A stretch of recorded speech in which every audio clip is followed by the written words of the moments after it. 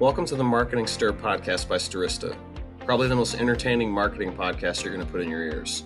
I'm Jared Walls, associate producer and Stirista's creative copy manager.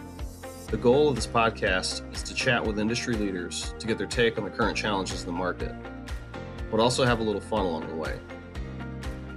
In this episode, Vincent and Ajay talk to Greg Simpson, VP, Head of Marketing for Saama. He explains how they help accelerate clinical trials and how the close-knit relationship between sales and marketing achieves this. He also shares a story about something he's done in every state in the U.S. AJ's back on the tennis court, and Vincent discovers the wonders of modern medicine. Give it a listen. Ladies and gentlemen, it's me, Vincent Petrofessa. That must mean one thing and one thing only. It's another episode of Stirista's The Marketing Stir. It's so great to be back. There was a long holiday weekend. We won't say which weekend because we don't know when this is coming at you live. Who knows? But it's great to be back talking to you. Thank you so much for listening to the podcast. Our listenership keeps going up and up. I love it. We appreciate it. Thank you so much.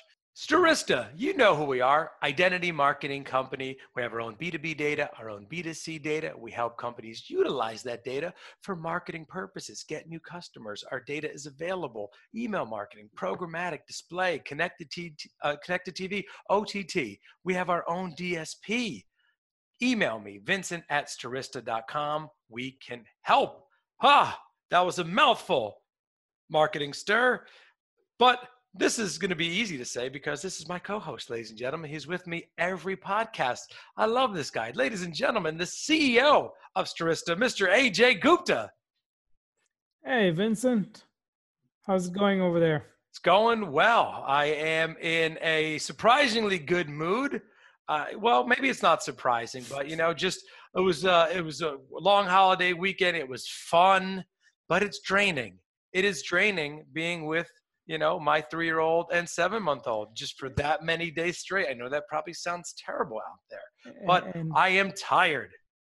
But I heard you had your in-laws over a couple of weeks ago as well. I know that makes you a little tired as well. Sometimes it does. My in-laws, I don't know what it is about having children now and your in-laws just apparently visit a ton. I would think, okay, COVID would slow that down. Hasn't slowed it down. Jeff and Diane are there almost every weekend. Shout out to Jeff and Diane in Pennsylvania. They're not listening. They're in their 60s. One good tip for you is to send your wife often to visit them. That would be great. That would be amazing. I could just have like a weekend. Yep. That would never happen. You met my wife. She's amazing. She's tough. I love her so much. Anyway, but how was your holiday weekend, AJ? It was good. It was relaxing. I think I told you I had hurt my ankle, but modern medicine has me cured. They gave me some steroid pills. I didn't even know that was a thing. So it is. Just ask Major League Baseball. It's definitely a thing. It's good to have you back. When you hitting the tennis courts? Tonight. We'll see how it goes. Wow, that is some new technology. I love it. I love it. I feel like how President Trump must have felt. They got him right back, huh? He was ready to get. He's on the golf course. He's not on the tennis court. But yeah. It's that should be the name of this. I feel like President Trump. That should be the name of this podcast. No, it should not be, because we don't get political here on the Marketing Stir. But I love the technology. Speaking of technology, what a nice segue. I love it. I can't wait to talk to this gentleman. He is a fellow metropolitan New York area, New Jersey. I already enjoyed talking to him in the past. Ladies and gentlemen, please, a Marketing Stir welcome for the VP, Head of Marketing for Saama, Greg Simpson. Ladies and gentlemen, what's up, Greg? Not much. Thank you, Vincent. Thanks you, AJ. Glad to be here. We're glad to have you. It's been about a week or so since we did a podcast. I felt like I was a little rusty there in the beginning, but I think we're back. We're glad you're with us, Greg. For those of you who don't know Saama, please, I'd love to start out with that. Tell our listeners about Saama. So Saama is an AI-enabled advanced data and analytics and automation company solely focused on the life sciences vertical, specifically companies running clinical trials.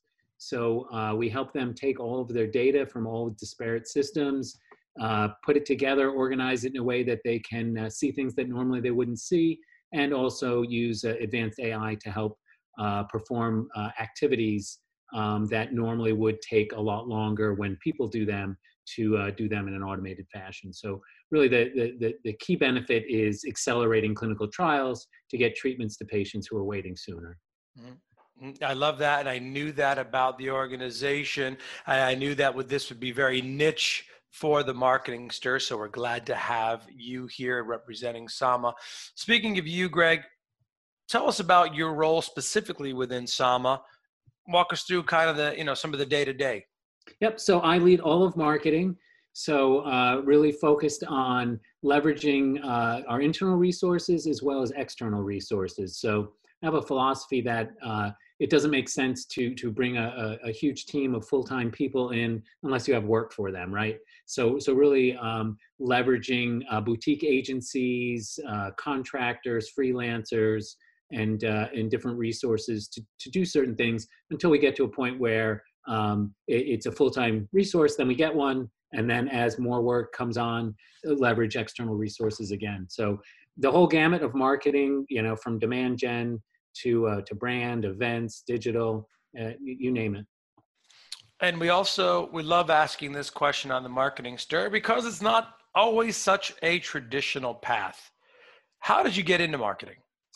So that's a great question. And I have more insights into that as I look back in hindsight than I did when it happened. But started out in sales and really saw and still see sales as kind of the hand and the fingers of the marketing arm. They're out there in front of the customers and prospects every day, gaining intelligence, using especially in the B2B environment, right? They're using the assets that marketing has created and getting feedback on what works and what doesn't.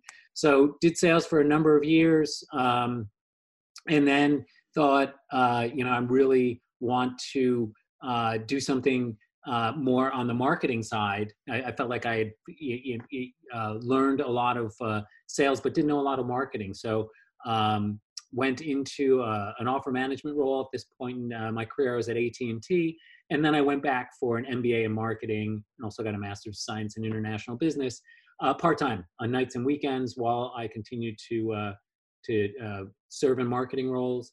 And I did spend a good part of my early career at AT&T. So I did other things as well in between. There was a lot of lateral movement that was expected if you wanted to move up. So do a lot of different things at one level, then you can get promoted to the next level. So in addition to marketing, I've done a lot of product management and led product management teams. I've led customer care organizations of over 100 union and management employees. Been in outsourcing roles. So a mix. And I would say that back to the insights I have is I studied psychology in undergraduate, right? So what drove me to that was understanding what motivates people, what makes them do things, and then didn't realize it until I was in marketing for a while, that's the same thing that interests me in marketing, right? How can we get our message across that helps our prospects understand how what we offer them solves their problem? And also I would say with my varied background, in addition to marketing, I think I bring something different to the leadership table than someone that's taken a career path straight through marketing their whole career, where I see things more easily from other people's vantage point because I've been in their roles before. And but I do know all the marketing levers to pull to achieve the business objectives. So I think it's just a different vantage point that I come from on in certain areas. And Greg, currently, who is your target audience? What are some of the channels you're using for your marketing outreach? Yeah, so the target audience is, companies running clinical trials. So if you look at the market, it's segmented into big pharma, right? Everyone knows them. And the interesting thing is during this pandemic, much more people have interest in what these companies do than ever before. It used to be people were like, oh, you do tech for pharma, but now they're asking much more detailed questions about how a vaccine goes through the process and and that type of thing. So you've got your large pharma, then you've got mid and small biotechs that are running clinical trials, and then there are educational institutions that run clinical trials, and then there's a whole medical device industry that run different kinds of trials, because you can't give someone a placebo heart valve as you could with a medication to have a control group. So really we focus on that, and there are different needs. Big pharma has different needs. They have a lot more resources in-house, including big IT teams. You get to the mid and small biotechs, they have fewer resources and want more packaged applications right out of the box and less customization.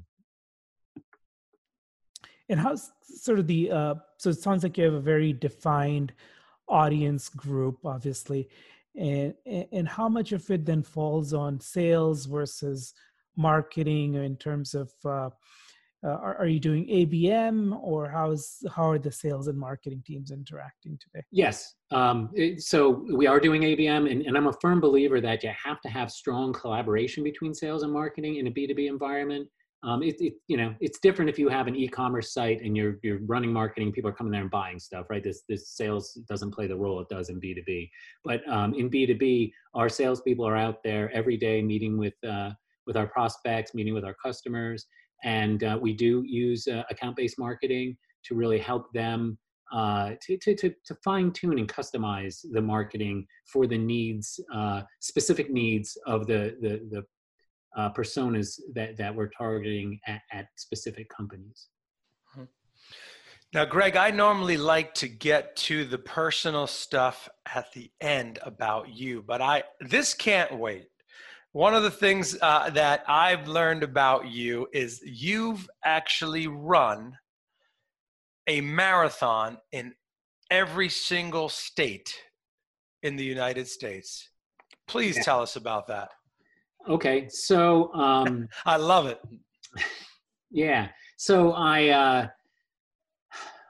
it's a little bit personal, where my nephew has autism, and I found that there's a lot of focus on children with autism when they're first born, the babies, and then you don't hear so much when the people get older, and what happens there.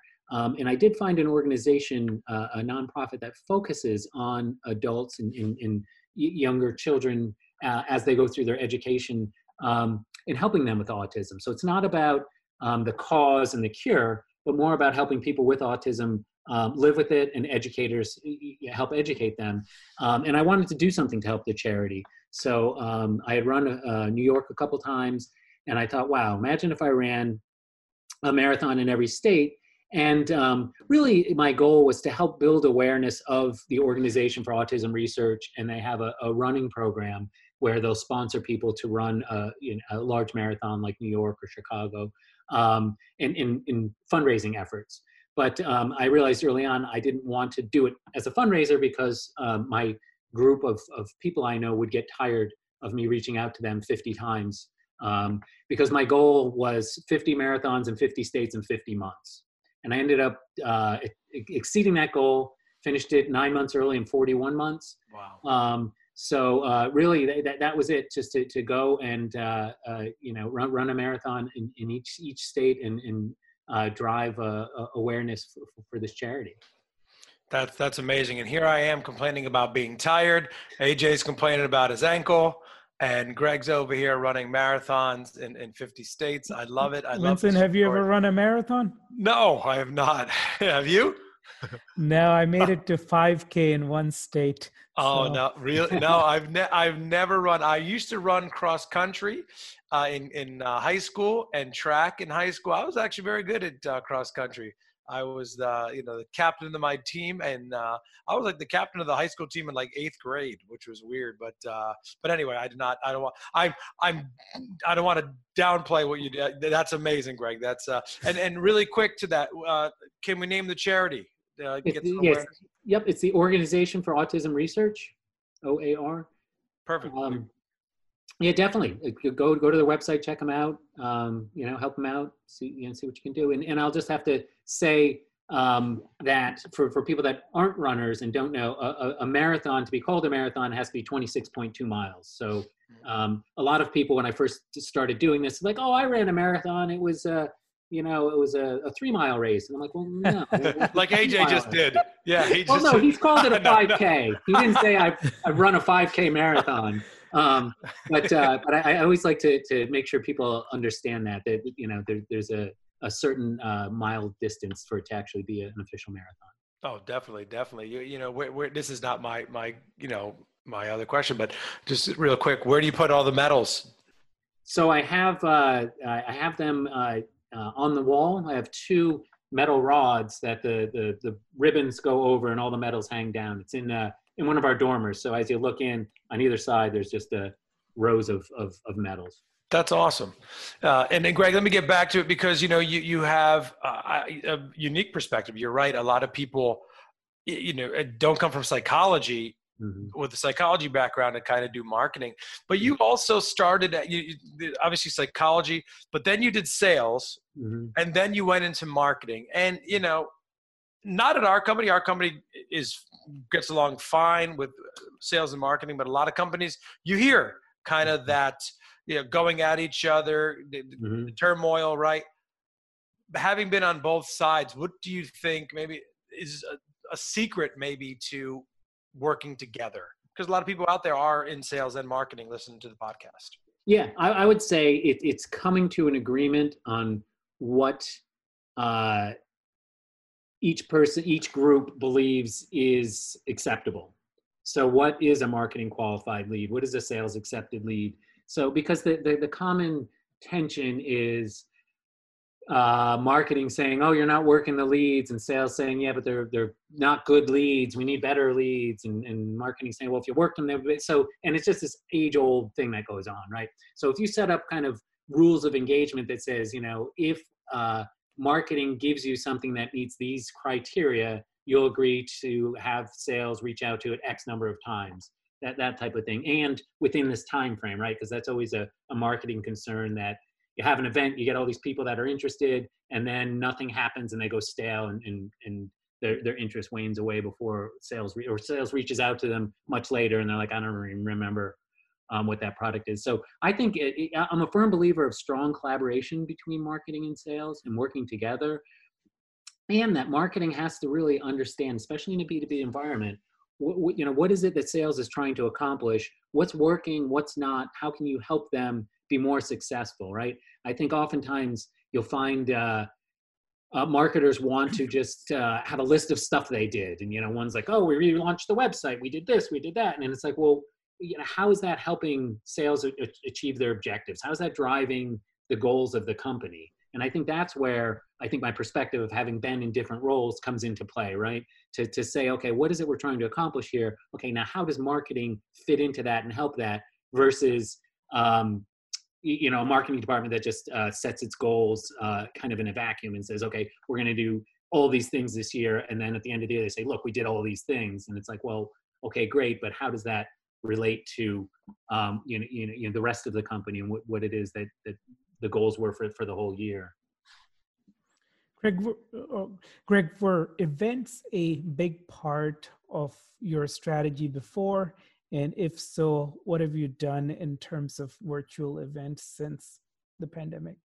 Sure. Yes, they were. I've been here at Saama for about a year and a half. When I first got here, I looked at kind of the existing marketing budget, and I would say looked like 75% of it was spent on events. So it was a huge part. That's where people learned about us. That's where we got leads from. And then with the whole pandemic, no more live events, but a lot of companies that produced events going virtual. One of our large industry events happened in the spring and just kept the date and the schedule and just tried to do it virtually. And in my opinion, it didn't go very well at all.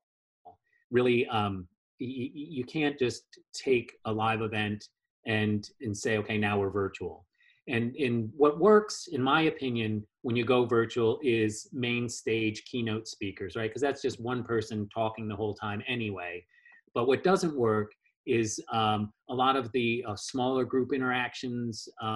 We're starting to see more breakouts. The other thing that doesn't work is that just blocking off a number of days, right? So if someone's sitting on a computer behind Zoom or any other video conferencing app, emails are going to come in, calls are going to come in, they're going to get distracted, right? So it's hard for them to say, I can dedicate the next 3 days to this event like they could if they were there in person. That's different, right? Because you're actually in a meeting and should have fewer distractions. So what I've seen working is some events where they break them up and they'll say, okay, here's the things you can choose from. So it's more like a couple meetings a day spread out over a longer amount of time. Another big thing that's missing is the networking. A lot of people go to events to talk to their peers and they'll see a new technology or a new product and then ask their peers, have you used them? Have you heard of them? Are they any good? Does it work? And that type of stuff. And that's missing too. So I think there's a great opportunity for events going forward to have some of these capabilities to allow people to network the way they have in the past in real life. Yeah, I'm sure all of us have sat through some very painful online things that have gone on for a day or two too long. Exactly. I think anything more than 2 or 3 hours is too much. Yeah, especially when they're all pre-recorded, right? So you're like, and then they'll say this will be online for a year. Something urgent comes up, you're like, oh, I'll just watch this later, and then later never happens, right? Yep. No, I fully agree with you. And in terms of kind of the networking aspect of it, have you guys been able to, we try to figure it out ourselves. How do we do the networking portion? And actually podcast was one of the ways, one of the things we started doing, and it's been very effective for us. But are there things your sales team is doing or marketing is doing that's unique in terms of being able to reach out to folks while everybody's working from home? Yeah, well, one of the things we found with our business development team is they had more success with short messages on LinkedIn versus long emails. So from a marketing perspective, we try to give them we give them the content that they would use in their emails. We then started giving them a much shorter attention-getting messages that they could use on LinkedIn with people. We've also engaged in more small events, more executive level small events where they can hear from their peers and talk to them about things and learn about them. So that's been, what we're finding is working better in this environment. And Greg, you mentioned that 1.5 years within the role there at Saama. How has it changed from kind of first 3 months to the last 3 months? What has kind of that journey been so far at Saama? Yeah, and there's a few things. Some of them are related to the pandemic and some of them aren't. One of the things that's changed is our greater focus on our existing customer base. As it grows and becomes larger, you need to spend more time helping them. And in two areas that I'll talk about. One is product density and the other is product intensity, right? So you want them to use as many of your products as you have so they can get the full benefit from it. But you also want them, when, if they buy of the products they buy, you want them to use them too. So what's the intensity of the usage of the products they buy, and then what's the density of what they buy? So I've seen the density increase over time, but also from a marketing perspective, allocating more resources to communicating with our existing customer base than when I first got there. There was not as much going on then as there is now. And then as far as what we're seeing from the pandemic is an acceleration of the digital transformation that everybody talks about, that is on their roadmaps to do someday. In the life sciences industry, it is really picked up. One example would be in the past, they would send out these monitors to sites or doctors' offices where patients are going to take the experimental medications, and they would monitor, how's everything going there. There's a lot of data that needs to be submitted to the regulators at the end of the day, and you want to make sure that all that's getting collected and everything's going well. And then when the pandemic hit, these monitors that spend their lives on the road traveling from doctor's office to doctor's office no longer were traveling, right? So now you want to be able to understand what's going on. So initially it's people are emailing things, spreadsheets and stuff, but there's technology out there that allows you to monitor these sites remotely. So now this person can sit kind of behind a command center and say, okay, these are going fine. This one has a problem. Let me dig in here and find out what's going on with that problem. And it's something I don't think will ever go back to the way it was, right? Why would someone want to travel all over the place and spend their time when they can do something remotely and then spend their time focusing on where they can have the greatest impact? So we've seen a lot of that in creating technology that helps them do that. We've seen a huge increase in demand for capabilities like that. And just in general, as I said, people talk about the digital transformation. It's on the roadmap. They're going to do it. This has really brought it front and center. And, it used to be people, kind of saying, yeah, we're going to get to that. Now it's, this is great. What more can we do? Do you have other things that help us do even more of this? So seeing a big difference there as well. Yeah, I agree. We have talked to some other companies on the podcast that had a focus on digital transformation in other areas and other industries. And exactly right. It's one of those where their businesses have not, I want to say flourished, but also created or helped companies in greater demand during this time. So that's, that is a good thing in that sense. Greg, talk to me about, you were at AT&T, huge company, right? Saama is certainly not small, but biggest differences between, the roles that you had there, and what do you like working at a quote unquote smaller company? Because it's, but compared to AT&T, a lot of companies are small. So. Yeah, exactly. I did make a conscious effort to leave AT&T after a number of years there. I got a great foundational knowledge of marketing and many other things, like I had mentioned, product management and customer care and operations. One of the things I like about a company that's smaller than AT&T is the ability to just get stuff done. Right? I used to have a boss that called it a corporate tax. When you're at a big company, there's certain things you have to do and hoops you have to jump through and forms you have to fill out and approvals you have to get. And he would say, well, that's just the tax you have to pay for being at a big company like AT&T. So I like not having to pay that corporate tax. I like to be able to get things done and really be able to move quickly. I'm a firm believer of test and learn, which is, try something, and if it works, let's do more of it. If it doesn't work, let's do less of it and figure out why it didn't work. What do we need to change?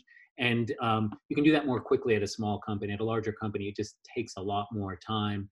And I even remember things at AT&T that I would want to offer the market. And it was a very big machine in some areas to get things done. And I remember saying, what the market really needs this, and being told, oh, that'll be in release 2 years from now in 3 quarters. And I'm like, well, by the time that comes out, no one's going to need this, or we're not going to have any customers because someone else is going to do it. So that was part of the frustration at a big company. And I would say in general, you have a deeper, more narrow focus, right? You have less that you look after, but it's very deep and sometimes much more significant.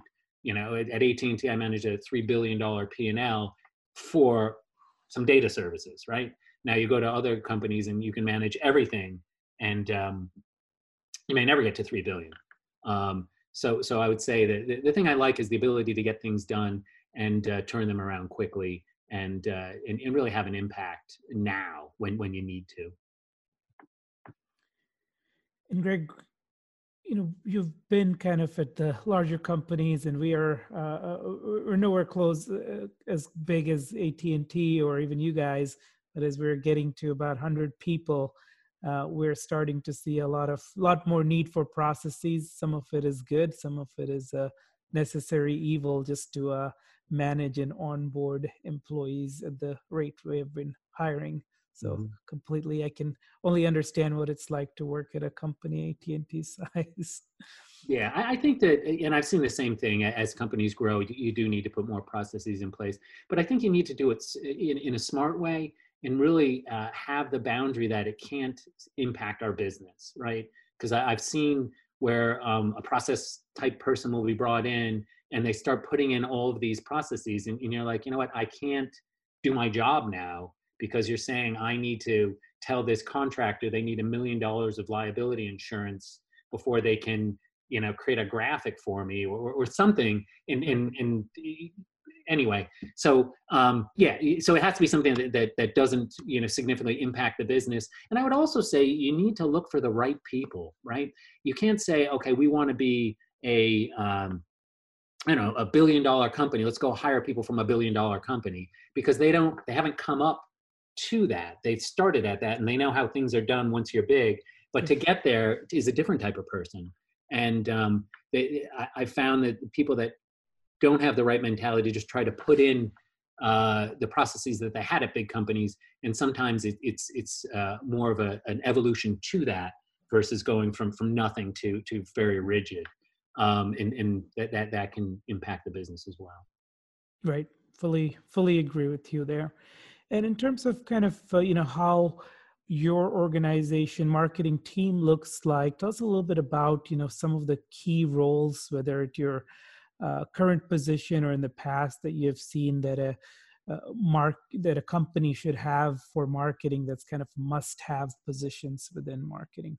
Yeah, and I think and again, I'll talk in the B2B environment, product marketing is very important, right? So you need to be able to take at a tech company, right? You need to be able to take this technology and be able to communicate it to the people that need it in a way that they understand what it is and how it helps them with their problems.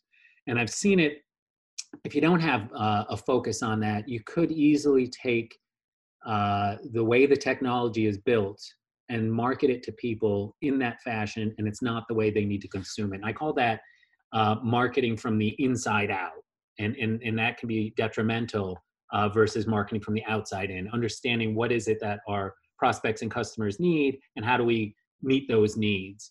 So oftentimes technology will be developed with capabilities built together. And if you're not careful and you try to market it that way, then you're doing this from the inside out in the way that was easiest to build it. But someone might say, I don't need those things together. I need one from this product, one from this product, and one from this product. And then you get into more solutions marketing, right? So how can we offer them solutions that solve their problems? And also, looking at who you're marketing to, right? So if you're marketing to a business person, they may not care all the underpinnings of AI, what's going into machine learning and natural language processing. They just want to say, give me something that solves this problem. And the analogy I use there is when you go to buy a television, you don't normally ask a salesperson to take the back of it off so you can look inside it and see what makes it work. You look at the front of it and say, okay, wow, that's a really crisp picture and I like it. Some people may want to take the back off. They're engineering, very technical people that may want to know that and look at the specs. But the majority of the people, they want to see, what is it going to give me? How's it going to make my life better? And I think, so that's where product marketing is important. Demand gen is very important, no matter, what we want to call it. There are different terms for it. But, one of the key ways that marketing can show its return to the company is by helping people that need the product understand that the product exists and getting it into their hands so they can have it, and then the revenue flows to the company. So a lot there in making sure that your company's not the best kept secret, right? You could have something that solves the greatest problems, but if nobody knows about it, yep. You're not going to be around for too long. And events, whatever they are, or I'll say, whether it's in person or digital or online, that's important too. And I think that all falls into the category of people understanding what it is that you have. And that's where I'll back up and say, in marketing, I think it's really important to assess your market, your personas, and ask yourself, how do these people learn about things like what my company has to offer? And different industries are different. Some of it's all at live events, and they go there to hear great speakers, but then, as I mentioned before, talk to their peers or go to breakout sessions, or some people go to the booths and talk to the vendors. Other people, other industries, it could be really thick, boring white papers, or maybe someone else doesn't want boring white papers, they want short videos. So it's important to understand, how does my target market consume, how do they learn about what I have to offer, and then provide it to them in a format that makes sense to them. So that's really important from a marketing perspective. And Greg, are you somebody that has a favorite tech stack? You prefer certain CRMs or demand gen platforms? So yes and no. We use Salesforce as a CRM, and then there's other tech so there was a lot of tech when I got here at Saama. And one of the cautions I'll give is just be careful not to buy everything if you don't have the resources to use it. I think that there's a lot of times where everything looks great, people get it, and then it's like, oh yeah, that's on my list, I've got to do that, or load this list into here, or do this, and it just doesn't always get done. So you can't take advantage of what you have. And I'm also seeing a lot more convergence of MarTech, right? So there used to be these point solutions that did specific things, and now there are companies that do a lot of things. And one of the challenges there is trying to cut through the clutter and find out, okay, you do all these things, but what are you really good at, and what are other things you've added on over time to say, yeah, I do that too? Because it can be very valuable to have a platform that does a lot of things. It's already integrated, you don't have to worry about integrating, but you have to understand, are those add-on capabilities good enough for what I need, or do I need point solutions that I need to bring together? And Greg, you're talking about live events in the booth and all that. You're making me miss those live events. AJ and I, and Starista, we pride ourselves in going to live events and either hopefully speaking at them as we have in the past, and sponsoring events. So we look forward to hopefully that coming back. But I want to touch upon something you mentioned in the beginning, and you talked about how Saama is utilizing AI to help people within certain industries. But let's talk about, what are some ways AI is featured in consumers' day-to-day lives that they actually wouldn't even expect? Yeah, so we talk about that a lot when we meet with prospects, and we do a lot of comparisons between day-to-day life and then what they do for a living. So one of the examples we'll give is the evolution of maps, right? It used to be you opened up a book that was all paper, and then MapQuest came out and people would print out their directions. And if you compare something like MapQuest to Apple, Google, or Waze, the difference is it's now dynamic, it's real time. So if you printed out your directions in the past, you would go with whatever they said. Now, the map applications, can get you around an accident or traffic or bad weather. And so we compare the same thing. If you're running a clinical trial right now, you put together a plan and you go run it. Wouldn't it be great if throughout the trial you could say, oh no, there's a problem over here, I need to go around this, or I need to I'll get to my endpoint sooner if I go this way rather than that way.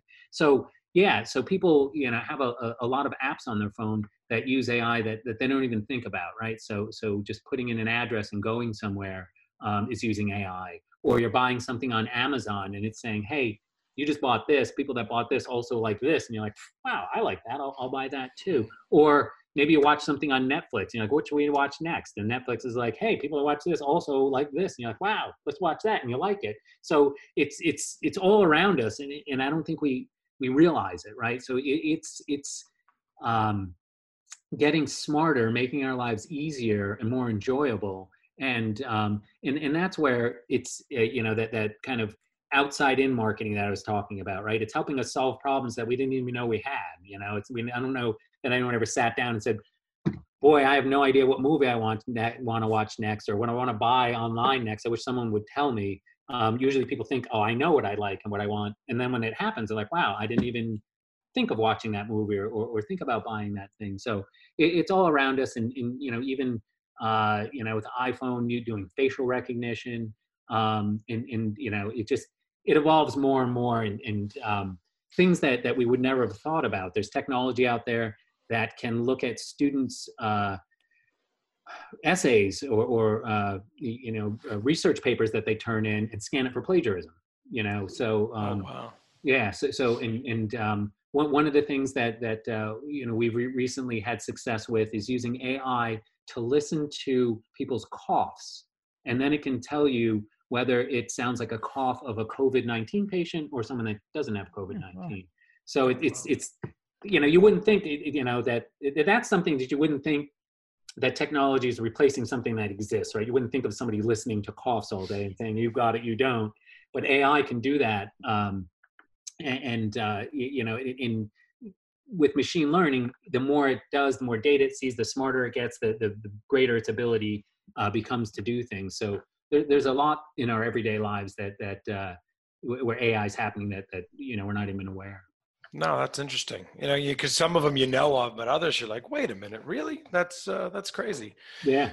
So also something else in our everyday lives as business professionals, LinkedIn is part of our everyday lives, right? And this is a signature question here, Greg, on the Marketing Stir podcast with someone with your title of VP, head of marketing.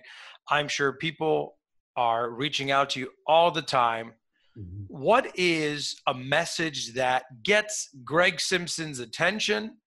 And what is a pet peeve, a LinkedIn message pet peeve? So I would say something that gets my attention is something that's going to help me do what I need to do, solve a problem, in my job, or something that is it's about me. There's a benefit to me in it. I look at it and I see that. On the flip side, my pet peeve is messages that are about the sender. Hey, I need a minute of your time. Hey, sorry, this is the 5th time I'm reaching out to you. We're gonna have to break up, or they're like, or a pet peeve is the person that says, this is the 5th time I'm reaching out to you. Please let me know if you're interested. And I'm like, interested in what? I don't. You get so many of them. It's like if you just said, my company does this, that would be more helpful. But yeah, so sometimes there's a disconnect there. But I would definitely say, when I can look at something and say, okay, yes, there's a reason I should read more about this and potentially meet with this person because there's value to me versus value to them. Greg, anything fun you've been doing during the quarantine? Any more marathons planned? Yeah, so a lot of my running has become virtual. In the events have become virtual. The running is real. So I just finished up a challenge through the Boston Athletic Association, who's they're the group that puts on the Boston Marathon. They had a virtual challenge October, November, December to run a 5K, a 10K, and a half marathon. So, and then you go to their website and you put in your time and whatever. So I did that. And my current challenge is now running between, I guess, Thanksgiving or Black Friday and Christmas, 100,000 meters or 100 kilometers. And it's another organization where there's a website, you put your things in there. I also did one that an interesting one where I ran 100 miles. And they sent you a medal, and it was a Corona Lisa. So it was Mona Lisa with a mask and gloves. That's funny. And the nice thing about that one is they have an online group on social media. So you're seeing people as they're running, their runs and how close they are getting to achieving the 100 miles. So it's a whole online virtual community. So yeah, still running, just not toeing the starting line with a bunch of people around me. Meeting more people like me online. So that's been enjoyable, especially being kind of locked in. And how do you kind of motivate yourself when you're on mile 50 and you have 50 more miles to go? What are you thinking about as you're running? And what's kind of your advice to somebody who has never run a marathon? How do you even begin to kind of think about running one? Yeah, I break it down into small pieces, and it started out with my first marathon. I looked up a training program, and it starts out with running short distances, and then they get longer. You do long runs on the weekend, and it builds up. And it was funny because I did a marathon, I did New York, then I went back to graduate school. As I said, it was on nights and weekends while I worked full time. Then when I graduated, I did another New York marathon, and I compared the two. At the time, I said, you know what, this graduate school is just like running a marathon. It's like I signed up for a couple classes, took them, then more classes, and before you know, all of a sudden you've completed it and you have your degree. Same thing with running a marathon. It was little bits at a time. But from a mental perspective, I do the same thing. I before GPS watches, I used to do a lot of math. Okay, what's my pace? If I stay at this pace and have this many more miles, how much longer is it? And also break things down into smaller parts. If you run 3 miles on a regular basis, when you have 3 miles left in the race, you say, oh, all I have left is what I do, on a regular basis. Also, as I did the marathons in every state, I started trying to get more productive. So there was a time where I ran a marathon on a Saturday and then another one on a Sunday. And the way I dealt with that was just saying, you know what, there are people that run, over 50 miles, they run ultra marathons, right? So it's just like, 26.2 times 2. So it's a little over a 50-mile race, but I get to break it up and, have dinner and go to sleep and drive to another state and do it. So kind of breaking it up into its smaller parts that seem more doable. Oh, that's awesome. We appreciate you sharing all of your wisdom with us, Greg, your experience there. We love what you're doing at Saama. You've been a great guest. You're in great shape. We love that too. This has been awesome. Ladies and gentlemen, please check out, it's Greg Simpson. He is the Vice President, Head of Marketing at Saama. This has been another episode of The Marketing Stir. I am Vincent Petrofessa, the Vice President of B2B Products here at Stirista. That's Ajay Gupta, the CEO and founder. This has been another episode. Thanks, and we'll talk to you soon. Thanks for listening to the Marketing Stir podcast by Stirista. Please like, rate, and subscribe. If you're interested in being a guest on the podcast, email us at info@themarketingstir.com. And thanks for listening.